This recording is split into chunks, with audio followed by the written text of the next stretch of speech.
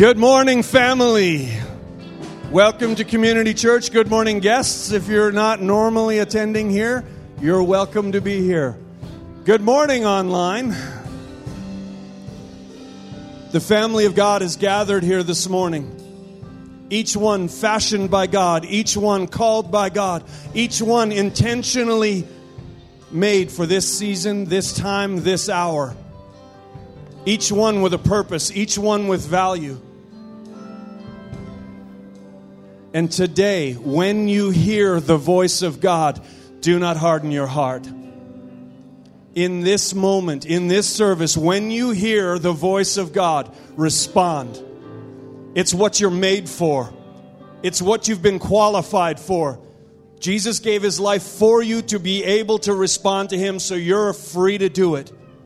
So this morning, release your heart. Release your faith. Trust that family's okay together. Reach out to the Lord this morning. Holy Spirit, we release ourselves to you this morning. One family before you. One family responding to you. Meet us this morning. Inspire us this morning. Move through us this morning. It's what we're made for. It's what we've come for. To be with you. Come, come, come, Holy Spirit. We're here for you. We're here to meet with you. We're here to hear you. We're here to respond to you. Hallelujah. You know, we're going to go into the song. We're going to sing the song. But what I want you to do, because I feel like we're in a season right now that for some of us, it's a tough season. For some of us in the house, it's tough for us to get up and to get motivated because there's stuff going on. But it's actually the exact thing that we need to do, is we need to put our full confidence in our trust in God. Because just like they're singing, He is never stopping. He is always working, even when in our midst it doesn't look like it. He's doing something. God is doing something today. Do you know last Sunday we had a salvation in this place? In the midst of all our stuff, God is moving underneath all of that. He is doing something. Somebody's life last week was transformed, completely shifted and changed. And you know, God wants to do that today too. And He is saying right now, whatever it is, just speak it out. Just like the songs have said, prophesy it. I prophesy freedom into my life right now. I prophesy salvation into a community right now. I prophesy financial breakthrough into my life right now, because our God says He is a God who is faithful and He takes care of all of our needs. I prophesy healing in this house right now. For all of you right now who need a healing, just put your hand up. Put your hand up right now. Father, right now, for each one in this house who needs a healing, you see their hands, you see the issues, you see the problems. And Father, right now, you can come, you can move, you can touch their lives, you can fully heal, because that's who you are. So in the name of Jesus Christ, we pray healing over each one in this house, God. Whether it's over their mind or their bodies, we pray healing into this house, into the name of Jesus Christ. And Father, right now, I want you just to stretch your hands towards our community. Do you know, there is a word being spoken in churches across our world, spoken at the conference in Edmonton this week, that the harvest is ripe right now. Nathan feels it upon his heart to start a prayer thing on Mondays. It's not all fluke. It's because God is doing something now. He's asking His believers to come in line with His plan. And He's saying, get a heart for my people, the lost ones out there. So Father, right now, we prophesy salvation to Spruce Grove. We prophesy salvation to this land. Father, we see it happening right now. We see it happening at Superstore. We see it happening at Max. We see it happening in our jobs. We see it happening in our schools. We see it happening in our churches. We prophesy salvation will happen in Jesus' name. So we're going to prophesy over one more thing. I just felt like the Holy Spirit said there are those in the room today that your faith is in a place where you're struggling. There's a bit of a slumber, and I feel like the Lord is saying right now for some of you, you're frustrated with that. And we're going to prophesy life. We're going to prophesy that God will awaken something in you that hasn't been awakened in a while. So if that's you today, I don't know if you need to stand, put your hand up, whatever you need to do, you can do it. But let's extend our hands once again. Father God, right now, we prophesy in the name of Jesus Christ for each one in this room who needs a touch from you, God, where their spirit is in slumber, where it's hard to get up in the morning, it's hard to function, it's hard to pray, it's hard to read the Bible, it's hard to do anything right now. Father God, in the name of Jesus Christ, we pray for life. We pray for life. We pray that you would awaken those bones, that you would awaken that spirit, God, that you would renew that hunger, that whatever's going on inside of them would shift, it would change. And today, in the name of Jesus, life, life, life, life over each one in this house. In Jesus' name, life over each one. Life in Jesus' name. Can we say amen? Can we say amen to that? Tanya shared a little testimony with me, and I think she needs to share that. How many of you like testimonies? You better like testimonies, because testimonies are kind of key in our faith. So share your testimony. I just thank God for his love. I thank God for the river that's in us and the life that's in us, right? Amen? And we have that life in us. And as we connect with him, it pours out of us. And last night, I was 4 days at the summit. Did anyone else go to the summit? Okay, well, I went. And I had an awesome time.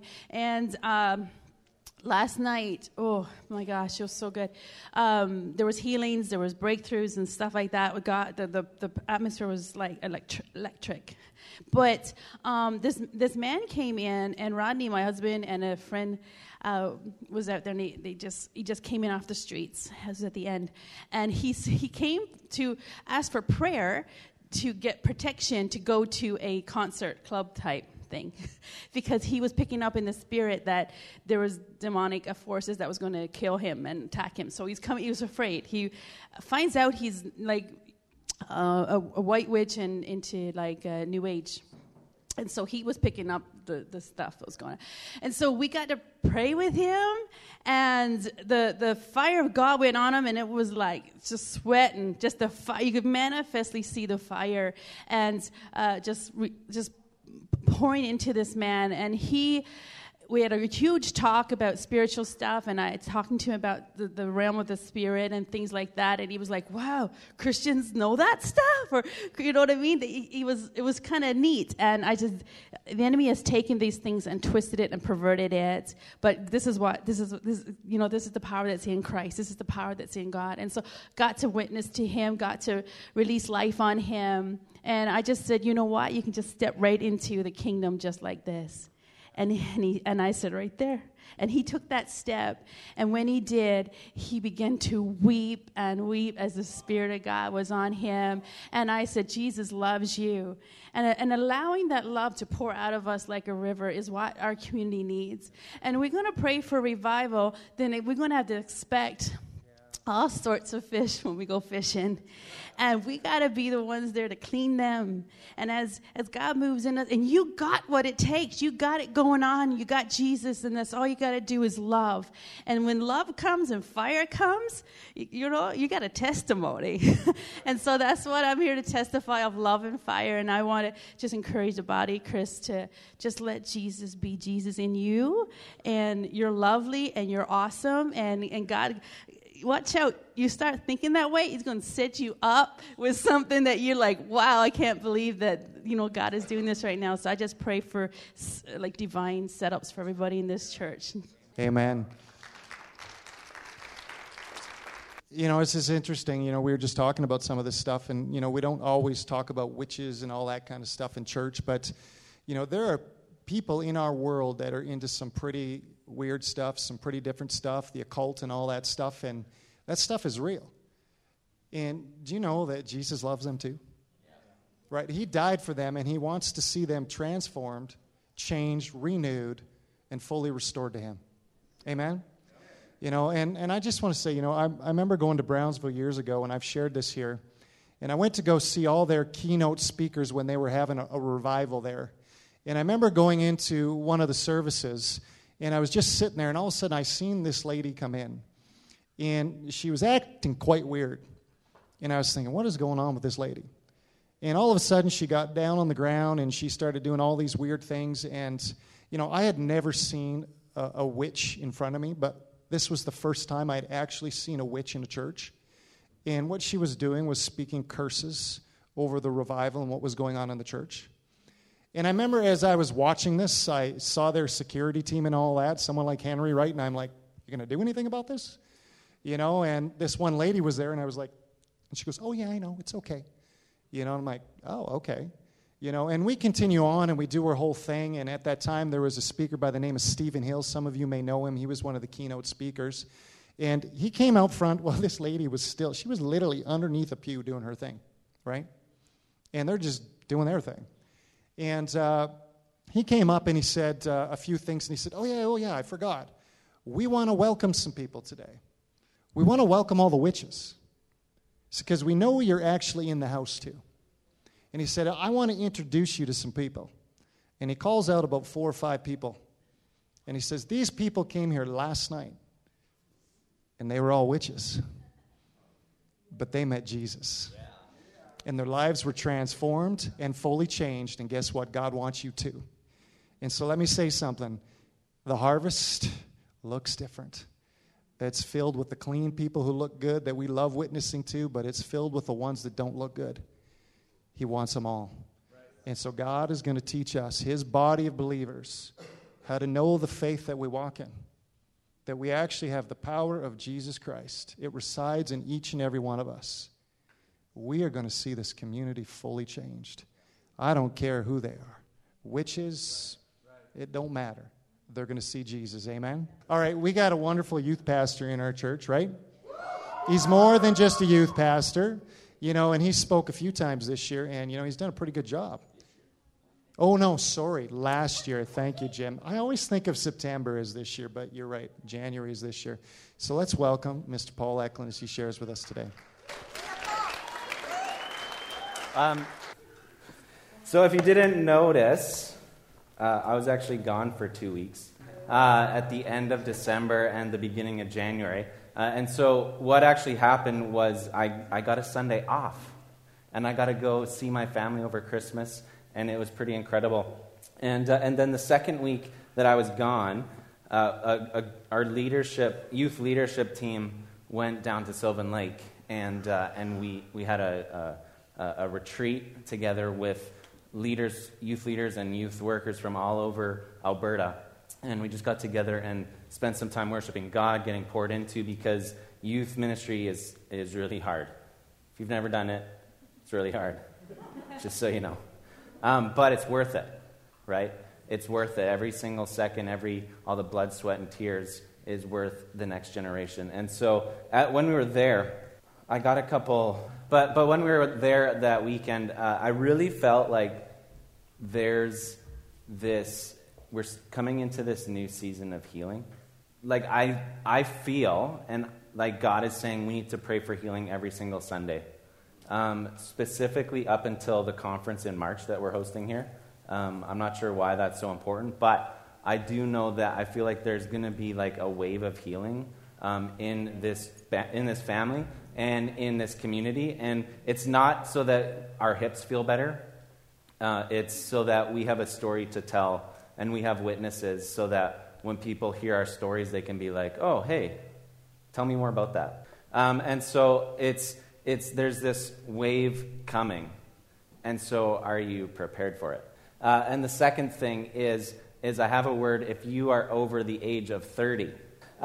So as we were worshiping at this conference, the other thing I heard is we're all broken, but there's a broken generation coming along behind us, and a lot of it is coming from divorce, gender dysphoria, confusion. All these different things are creating this generation that doesn't know who they are. They don't have that solid identity that a lot of us were hopefully grew up with and were instilled in us. And so there's a generation coming under the age of 30, and I feel like we're going to start seeing that more and more and more into this church.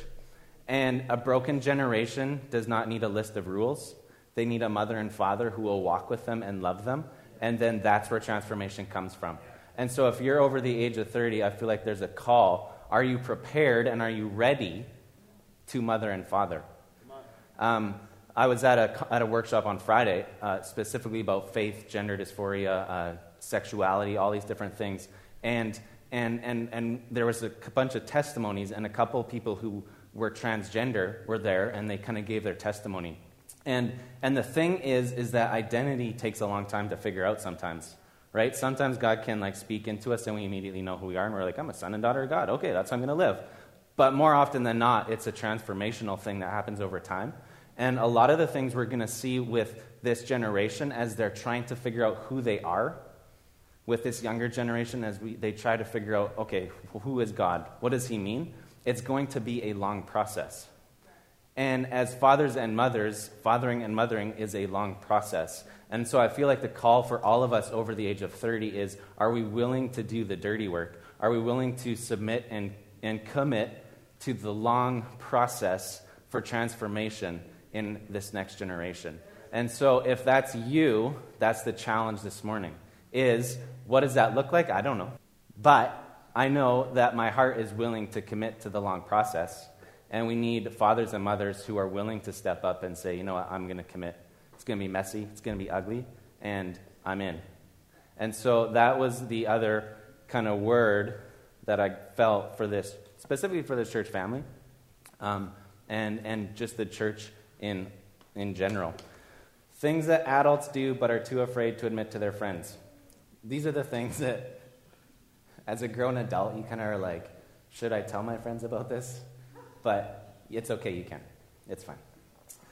Things we do. Desperately search our friends' garbage after they receive a package, hoping that they weren't monsters and didn't pop all of the bubble wrap. You know what I'm talking about. You know, in the winter, when you're driving around the corner, especially this year, I feel like the cities are just like spraying water on the road, and they're not even like putting down sand or salt or anything. It's just like, let's drive around the city and just spray water, right? Like, I don't know why it's so bad. But you know when you're like driving, especially this year, and you go around a corner, and your like back end kicks out? There's not one adult in here who does not go, whee! when you go around the corner. It's okay to admit, everybody does it. The other thing, it's always in our car, right? It's always when we're alone in our car that we do the things we don't want to talk about. As an adult in your vehicle, when you're alone, there's not an adult in here who, as soon as Bohemian Rhapsody starts, does not start headbanging. Especially at the part in the middle. And I don't even know I need to tell you which part it is because you already know what I'm talking about. Okay, one more. As an adult, things that we are too afraid to admit. All of us had blankies as children. So all of us are too afraid to admit that our blankies are somewhere close to the vicinity of our bed as adults, right? Might be tucked in the corner. Might even be on your bed. No judgment. I'm just saying it happens. I very vividly remember the day that my dad took away my blankie. It was yellow, and he told me I was too old for it, and then he put it in a plastic bag and put it on the counter just out of my reach. And then it sat there for 2 days, and then it was gone forever. Talk about a way to traumatize a 14-year-old. Let's pray. Heavenly Father, I thank you so much. I thank you so much for family, and I thank you so much for friends. And God, I just pray this morning that you would speak, that you would be here, that you would show up, that we would just not be here for the sake of being here, God, but that you would move and that community would flow and that we would just hear from you. In Jesus' name, amen. Most of you are like, was Paul actually 14 when he had a blankie? It's a joke. I wasn't actually 14. I was 13. No, I'm just kidding. I think I was like 5 or 6. I don't know. Okay, so this morning, fear in the middle of uncertainty. I like how God just knows what he's doing and how faith. Maybe I should learn to read. I might be going back to school. Okay, so Hebrews 11, verse 1. I'm going to start there. Faith is the confidence that what we hope for will actually happen. It gives us assurance about things we cannot see. Faith is the confidence, right? Another way, faith is the foundation of what we hope for will actually happen. It's what we build everything else off of. And faith is trusting God in the middle of uncertainty. Through their faith, the people... And so this concept, this idea, is that God has been really laying this on my heart for the last couple months. Something I've kind of been like reflecting on, right? Because life is uncertain, right? There's a lot of things that are going on that we don't know about. And the question is, how do I continue to live my life with faith and live out my faith in the middle of those uncertainties, in the middle of these questioning seasons? And so this morning, we're going to kind of jump around a little bit to different parts of the Bible. And eventually, we're going to start in Genesis 11. But before I get to that, I just want to kind of talk a little bit about psychology. Okay? Is that all right? Yeah. Okay, good. So psychology is the study of our minds and how they function, and then specifically about our behaviors. And psychology, it really like fascinates me. I love it. I love like figuring out, like talking to people. You know when you have those conversations with people, and it's like, why did you just respond that way? Right? If you're in a marriage, you've experienced this, where, you know, they say something, and you're like, what in the heck are you talking about? It never happens, right, Joel? And so, but when you kind of like dig in a little bit into like, you know, their upbringing, their parents, like their values, all these different things, you can kind of start to see like, oh, okay, how they responded in that moment actually really makes sense. And so I love like just studying people and kind of how we all react in different ways and how we all respond in different ways. And what I want to briefly talk about is how incredible our brains are, right? Like our brains are designed to keep us from dying, right? They're designed to constantly take in information and decide, okay, is this a moment where I need to run away?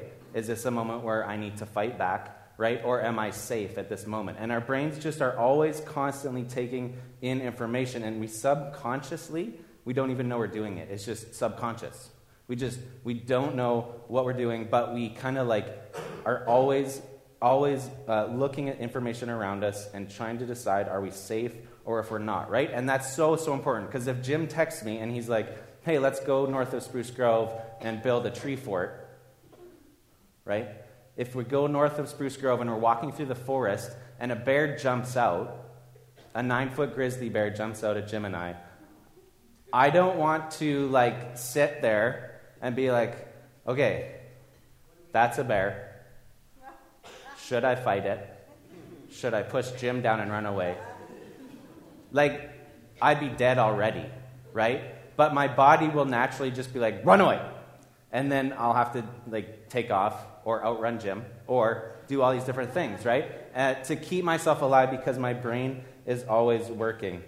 And so if we know our brains work that way, but we live in a relatively safe world where, you know what, a bear's not going to jump into the church and start killing me, right? Our world is relatively safe comparatively to, you know, 200, 300, 400 years ago. Then our brain will sometimes create danger when there's not actually danger. Does that make sense? Everyone tracking? No one falling asleep yet? So I'm going to get... Hey, Isaac, come up here for a second. I didn't actually tell him I was going to do this. Our brain creates danger, and statistically, did you know that most of you would rather die than have me call you up to stand up here? Right? Statistically, more people are afraid of public speaking than of death. Right? Which is crazy. So if that's the case and we're creating this danger, then when Isaac comes up here, he's going to have one of three responses, right? If I call him up here, he's going to have emotionally, mentally, physically, in his brain, he's going to have one of three responses. And so the first response is he's just going to be neutral, right? He's like, well, whatever, Paul's just making me do things again, right? Like, so which is probably his response, right? It's going to be neutral. Or he's going to have a negative response, right? He's going to internally make himself into a victim, essentially. Because, why does Paul always make me do things I don't want to do? Why doesn't he know that I hate getting up in front of people? Doesn't he know that he's a jerk? Right? Right? We do this so much. We internalize things and then we make ourselves into a victim, essentially. And we have this negative response. Or the third response that he's going to have is he's going to have a positive response. Or he's going to take personal responsibility for what's happening in the moment. Right? He's going to be like, oh, Paul's challenging me again. This is awesome. I'm going to grow. Right? Personal responsibility. Or, hey, you know what? Holy Spirit, what are you doing in this moment? And what are you going to teach me from this? Is this making sense? So he's going to have one of three responses. And a lot of what his response comes from is going to be so many different factors, right? His parents. Parents, you matter. Right? His parents are going to, how they raised him, his personal values that he has, personal experiences. So if he's had a really bad experience public speaking, then he's going to have a negative response when I call him to the front to stand in front of people. Right? And so there's all these different things that kind of factor in to how we respond in moments, right? In situations, in scenarios, when we're at work, when we're at school, when we're at home, when we're in church, right? How we respond to all these situations is going to be one of three ways, and there's so many different factors that play into how we respond. Is that making sense so far? Everyone with me? Okay, you can sit down. Thanks.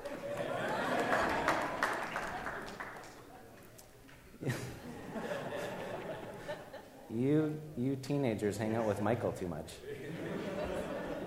So literal. Another way we say this that Pastor Mark actually says that I love is Pastor Mark, whenever you hear him talk, he always talks about which well are you drawing from? Are you drawing from the well of life, or are you drawing from the well of death? And there's different ways we can say it in different language, but it all essentially means the same thing. And isn't it true that all of us are faced with these situations all the time? Right? We get in scenarios where even being at home with your family, every single second of every single day, there's a chance that one of your siblings, parents, kids are going to say something to you, and in that moment, you are going to respond in a certain way. Right? This is a daily thing. And as I'm getting older, as I'm not 18 anymore, I'm learning more and more and more about how the fruits of the Spirit, love, joy, peace, patience, all these different things, how the things in the Bible, how much of these things are actually my choice. I actually have a lot more say in whether I have those fruits of the Spirit than I give myself credit for. So often, the things we want are dependent on our circumstances, right? One day I'll be married and then I'll be joyful. One day I'll have enough money in my bank and then I'll have peace, right? The things that we look for and the things that we are searching for a lot of the times are dependent on circumstances. But faith, trusting God in the middle of our uncertainty, is actually a choice. It's a daily choice. It's waking up and saying, okay, God, I'm going to trust you. Maybe not with this season because there's a lot going on, but I'm going to trust you today. And we actually have a lot of control over what we choose in our life. And the thing is, fear and uncertainty are just a part of life, right? World War III could start tomorrow. I don't know, right? there's a lot of things that we don't actually know about and we don't have control. It could be illegal to be a Christian tomorrow. We don't know, right? You could lose a job tomorrow, right? There's all these things, and fear and uncertainty are just a part of life. There's a quote by Nelson Mandela that I love, and it's, "Courage is not the absence of fear, but the triumph over it. The brave man is not the one who does not feel afraid, but the one who conquers that fear." We live in an uncertain world. We can't always control what happens, but what I can control, or what I can learn to control, is myself and my reaction in those moments. And so the question that all of us have to wrestle with and examine in our own hearts, and sometimes this is a daily thing, sometimes this is a constant thing, sometimes this is, in a season of life you might be wrestling with this more and more. And the question is, in the moments of uncertainty, in the moments of fear that all of us will face, in the moments or seasons of life that are confusing, or in the moments of seasons of life where we feel like God is not listening, or he's made a promise and it's not coming through, how do we choose to respond? Do we respond by, giving up on God? Like, God, you're not listening, so I'm just going to give up and move on. Or do we keep taking small steps forward, keep trying, testing, failing, which is okay, restarting, listening, and trusting God that he has a big picture and a big plan and can work all things out for good if we put him first and we pursue him and who he is. And these are really big questions, right? These are really, really big questions, and we all have to face them in our life. Faith in the middle of uncertainty. And how do we keep faith? How do we keep moving forward in the middle of those hard seasons? And really, I don't know.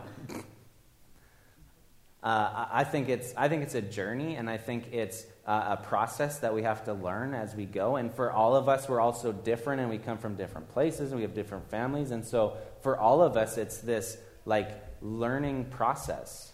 It's this journey. It's this having a safe community of people who can kind of walk with us as we're trying to wrestle through these big questions and figure this out. And so I want to pull a few ideas out of Genesis 11. And this is the story of Abraham. At the time, he's Abram. So if you have your Bible or your Bible app, you can turn to Genesis 11:27. This is the account of Terah's family. Terah was the father of Abram, Nahor, and Haran. And Haran was the father of Lot. But Haran died in Ur of the Chaldeans, the land of his birth, while his father Terah was still living. Meanwhile, Abram and Nahor married. The name of Abram's wife was Sarai, and the name of Nahor's wife was Milcah. Milcah and her sister Iscah. Old Testament names are always the best. I feel like if there's a next wave of babies in this church, we should just name them all. You should let your friends name your baby, and they can only pick a name from Genesis.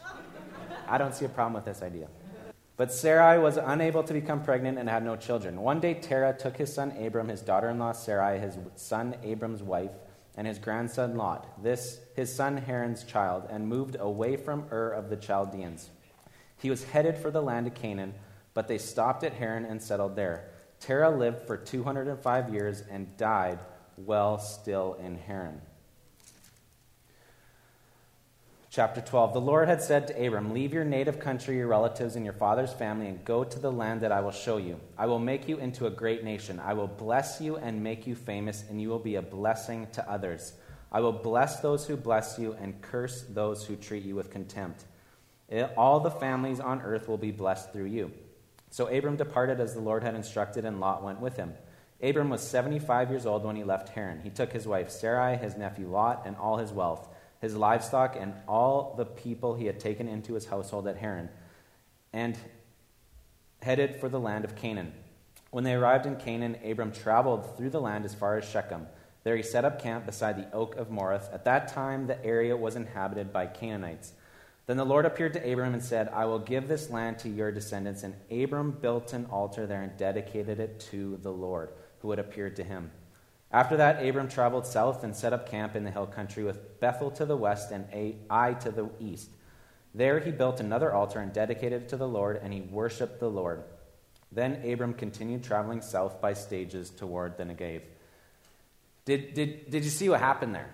In verse 31, one day Terah took his son Abram, and then if you skip ahead, he, referring to Terah, was headed for the land of Canaan. So God's promise was made to Abram, but the promise that Abram was given was already in motion generations before him. That's good. Good word, Paul. So the word was given to Abram, but the promise was already in motion the generation before him. And the idea that we all have to come to terms with as we're trying to live out our faith in the middle of uncertainty is God's plan is bigger than you. Right.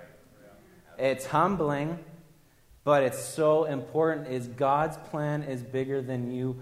God's plan is bigger than me. And a lot of the times as humans, especially in like Snapchat and social media age, we all think in moments, right?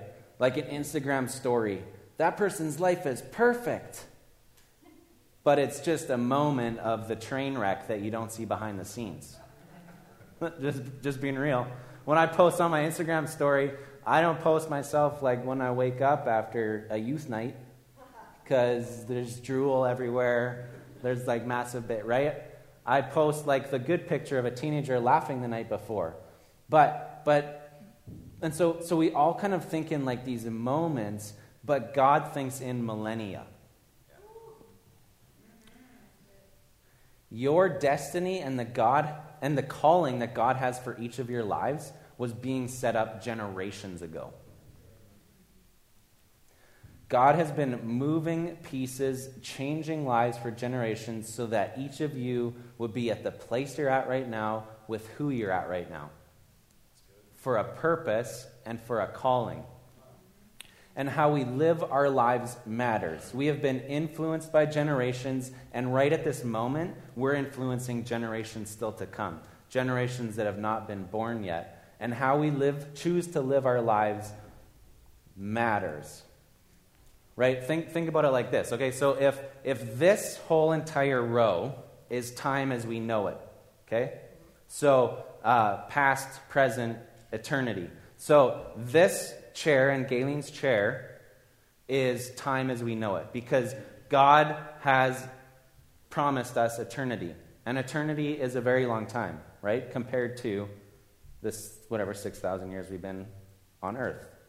So this is from Adam to today, right? You see, the eternity is a long time, right? And so all of our lives, do you have a pen? Or something? Perfect. This is our life relative to eternity, right? And so if we're alive, 60, 80, 90, Kathy's going to live to 150, right? If that's our life, so can you hold this for a second?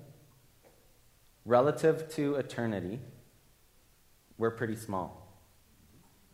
But God, in his wisdom, has set up things this far for this moment. And he's setting up things in this moment for eternity. And so what we do in this moment affects eternity. Does that make sense? Yeah. Okay. So if we think of it in that term, God's got a big plan, right? Eternity, those 6 chairs are a long time. And even when we mess things up or things don't go how we think they should, God is always moving. He's always shifting things. He's always setting things up to carry out his plan. When I'm overwhelmed or frustrated, this is actually the picture that I think about for myself, right? When something goes wrong, I actually have to be like, okay, Holy Spirit, can you just show me what you're doing in this moment? Because otherwise I would, get depressed, get sad, get all these other things. But when I stop and say, Holy Spirit, what are you doing in this moment? And I actually step back and look at the big picture, then things can start to change in my heart and in my vision and in my future. I actually got to kind of experience this over this Christmas, which was super cool. So if you don't know, I have 10 siblings. My dad was married when he was really young, had 5 kids. They got divorced, and then he married my mom, had 4 kids with my mom. I'm the youngest. And then after my dad passed away, my mom got remarried, and so I have 2 step-siblings from that.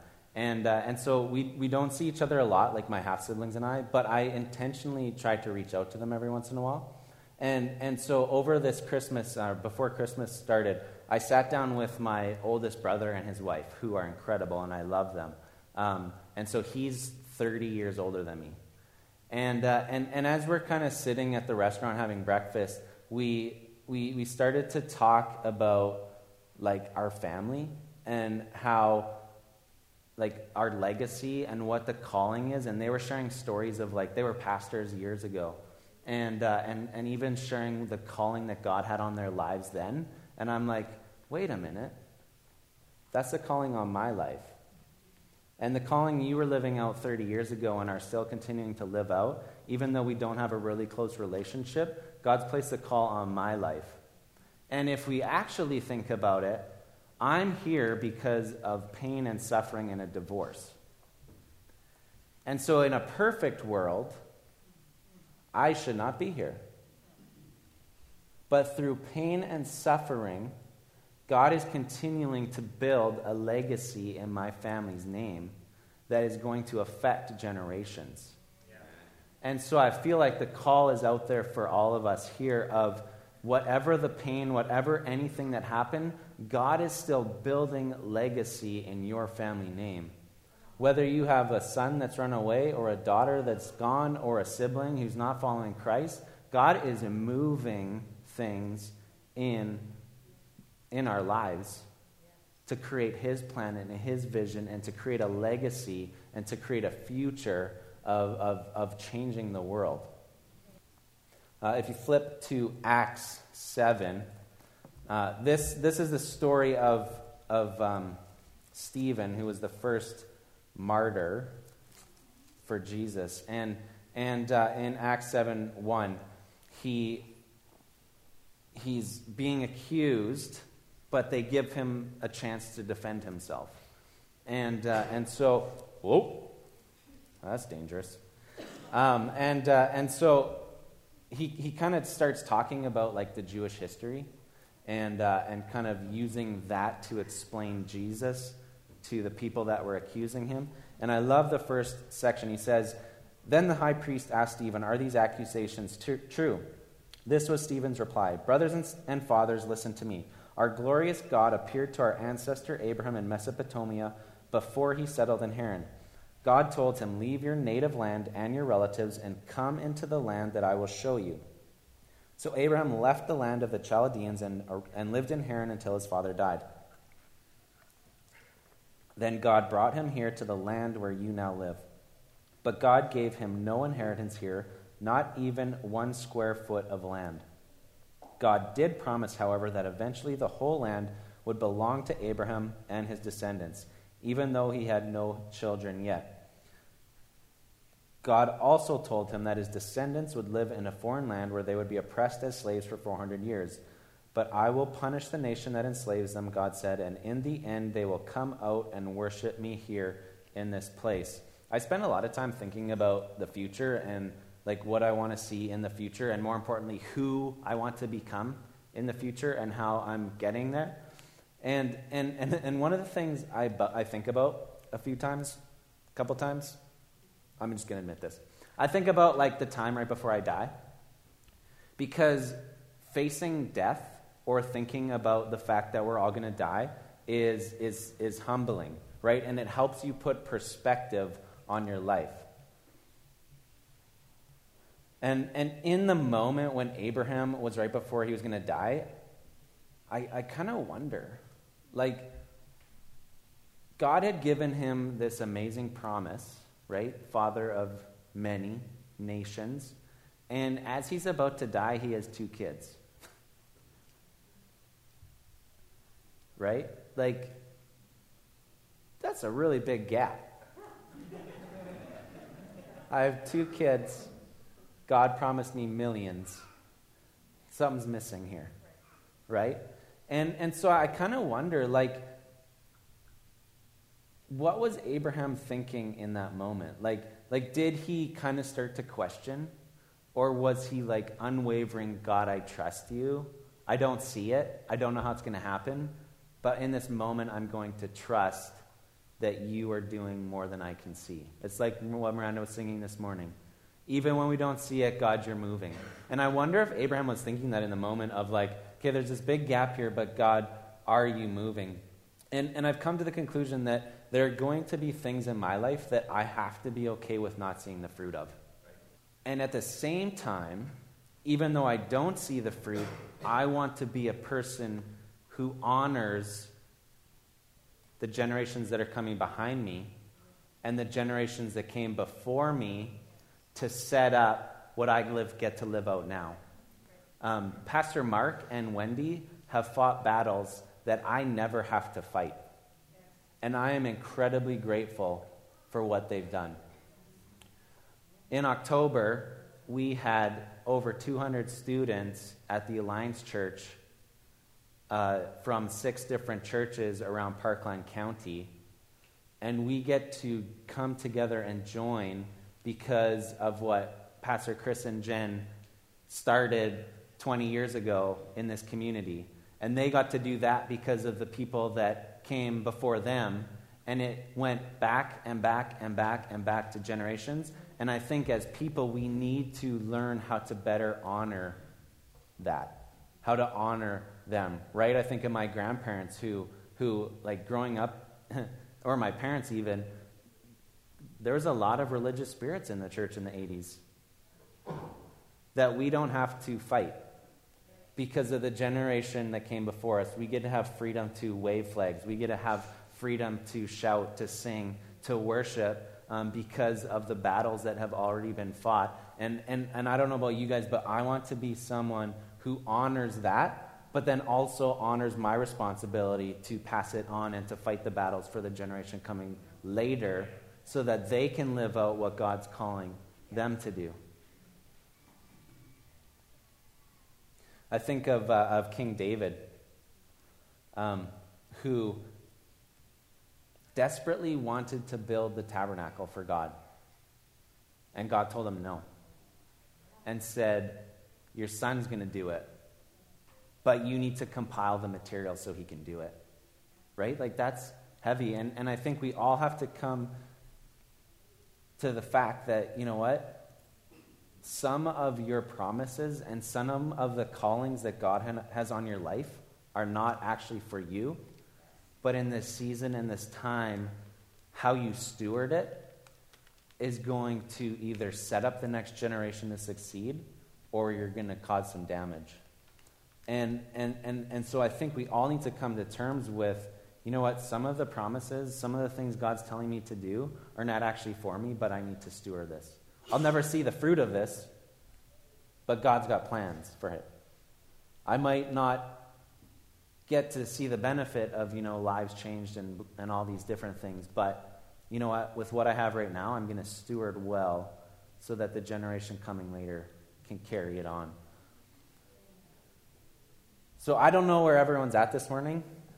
I enjoy that Chris prophesied into the faith. I think that was so cool. And so I'm just going to repeat that is maybe you're in a season of faith where you're like trusting God and you're like, hey, God, I'm one foot in front of the other. I'm going to keep going. I'm going to keep going.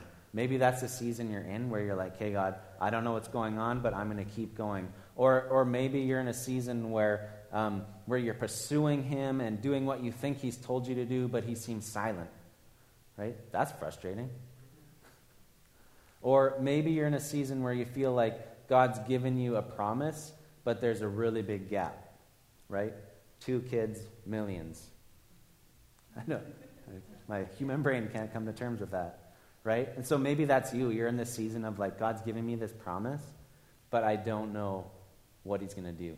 I don't know what the point of it. I don't know what God's working.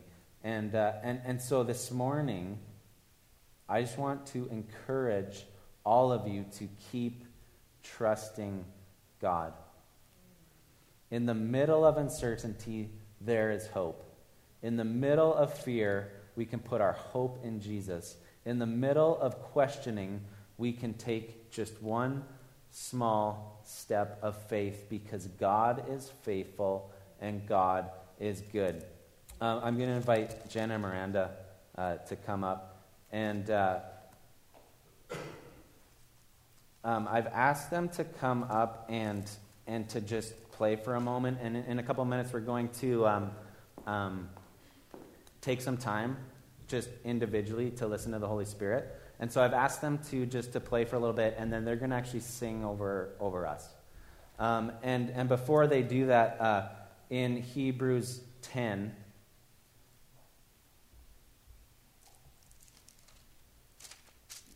verse 19, it says, "And so, dear brothers, we can boldly enter into heaven's most holy place because of the blood of Jesus. By his death, Jesus opened a new and life-giving way through the curtain into the most holy place. And since we have a great high priest who rules over God's house, let us go right into the presence of God with sincere hearts, fully trusting him. For our guilty consciences have been sprinkled with Christ's blood to make us clean, and our bodies have been washed with pure water." And here's the important part. "Let us hold tightly, without wavering, to the hope we affirm. For God can be trusted to keep his promise. Let us think of ways to motivate one another to acts of love and good works, and let us not neglect our meeting together as some people do, but encourage one another, especially now that the day of his return is drawing near." It is now the year 2020, and we've begun to enter a new decade of Earth's history as we know it. And I'm willing to bet that a couple weeks ago, every single pastor in North America preached about having 2020 vision. And that's great and that's fitting because over the past month and even before the new year, I kept hearing over and over from God for myself, for this church family, and for this region that to grab onto the new vision, we must let go of the old. This past 6 months, I've been reflecting a lot on the last 10 years of my life, and honestly, it can be a little depressing sometimes, right? All the failures, all the dreams, all the goals that I had that I've never seen come to pass, and are still unfulfilled, and things I've had to let go of, the people that have hurt me, all these different things, and when I spend time looking back and focusing on the past, it can take me out. In Genesis, in the story of Abram, it talks about how Abram set up altars to God. And altars that Abraham and his family could look to the past. But the altars were not a reminder of the journey or the problems he experienced along the way, but they were a reminder of what God did and what God said on the journey. And so as I shift my focus from what went wrong in my life over the last 10 years and start to shift my focus on what God did, everything changes. God showed up here. God moved here. God connected me with this person. I'm here because of this. God was moving all these pieces to put me in the place that he wanted me for where I'm at. Could you imagine what would happen if, as we look at this new decade, we could become a people that looks to the past decade not to find problems and not to find pain, but to find what God did? Because those reminders could be what gives us the faith to first change our hearts, change our minds, change our lives, and then change our families, change our schools, change our workplaces, change our community, change our province, and change our nation. And so Miranda's going to play for a bit, and then both these wonderful ladies are going to just sing over us. And as we do that, let's take some time where you're at. You can close your eyes, you can stand up, you can come to the front, you can do whatever you feel you need to do, and let's ask the Holy Spirit these two questions. Holy Spirit, in the past decade, what are the moments of my life that prove your faithfulness to me? And number two, Holy Spirit, what do I need to do or let go of to move forward in faith with you and with what you want to do in the next decade? You are waymaker, miracle worker, promise keep, light in the darkness, my God, that is who you are. You are waymaker, miracle worker, promise keep, light in the darkness, my God, that is who you are. That is who you are.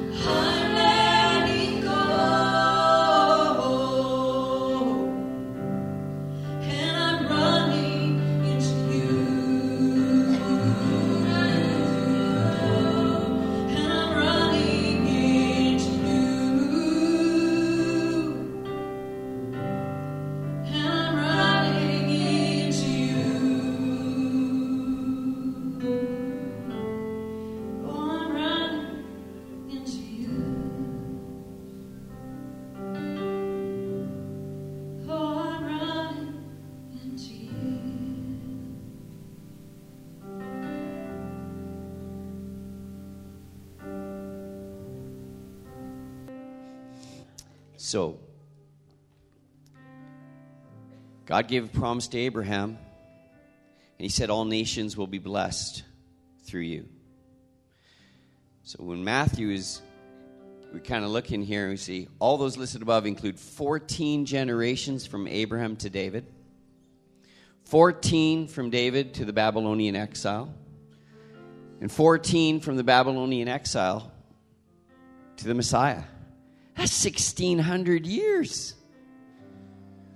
Generation after generation after generation after generation after generation, but the promise never failed.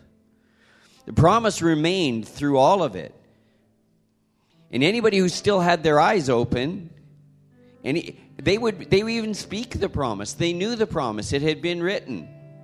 Now, interesting, we can go back a bunch more generations and find out that the promise was given to Adam and Eve already. We got 4,000 years before that promise was fulfilled in a way we could see it. But remember, God sees the end from the beginning. So the promise was already fulfilled in the beginning. So to me, it's such an important thing to recognize that the promise is given to you even. The destiny of an individual is much greater than one person's lifetime. God sees families in lines, and you are of the line of Adam. So he's seen your family from the beginning all the way through. And the promises that have been given all the way along are yes and amen, which means so be it. Yes, so be it. All the way along. And promises even that he gives to you today, don't give up on them. Many of them you'll see in your lifetime. Sometimes the promise is given in your lifetime. It's given a date. It's given a time. That's fair. So that can happen. But sometimes it is generational. And it goes on and it goes on. And he is so faithful. He is so faithful.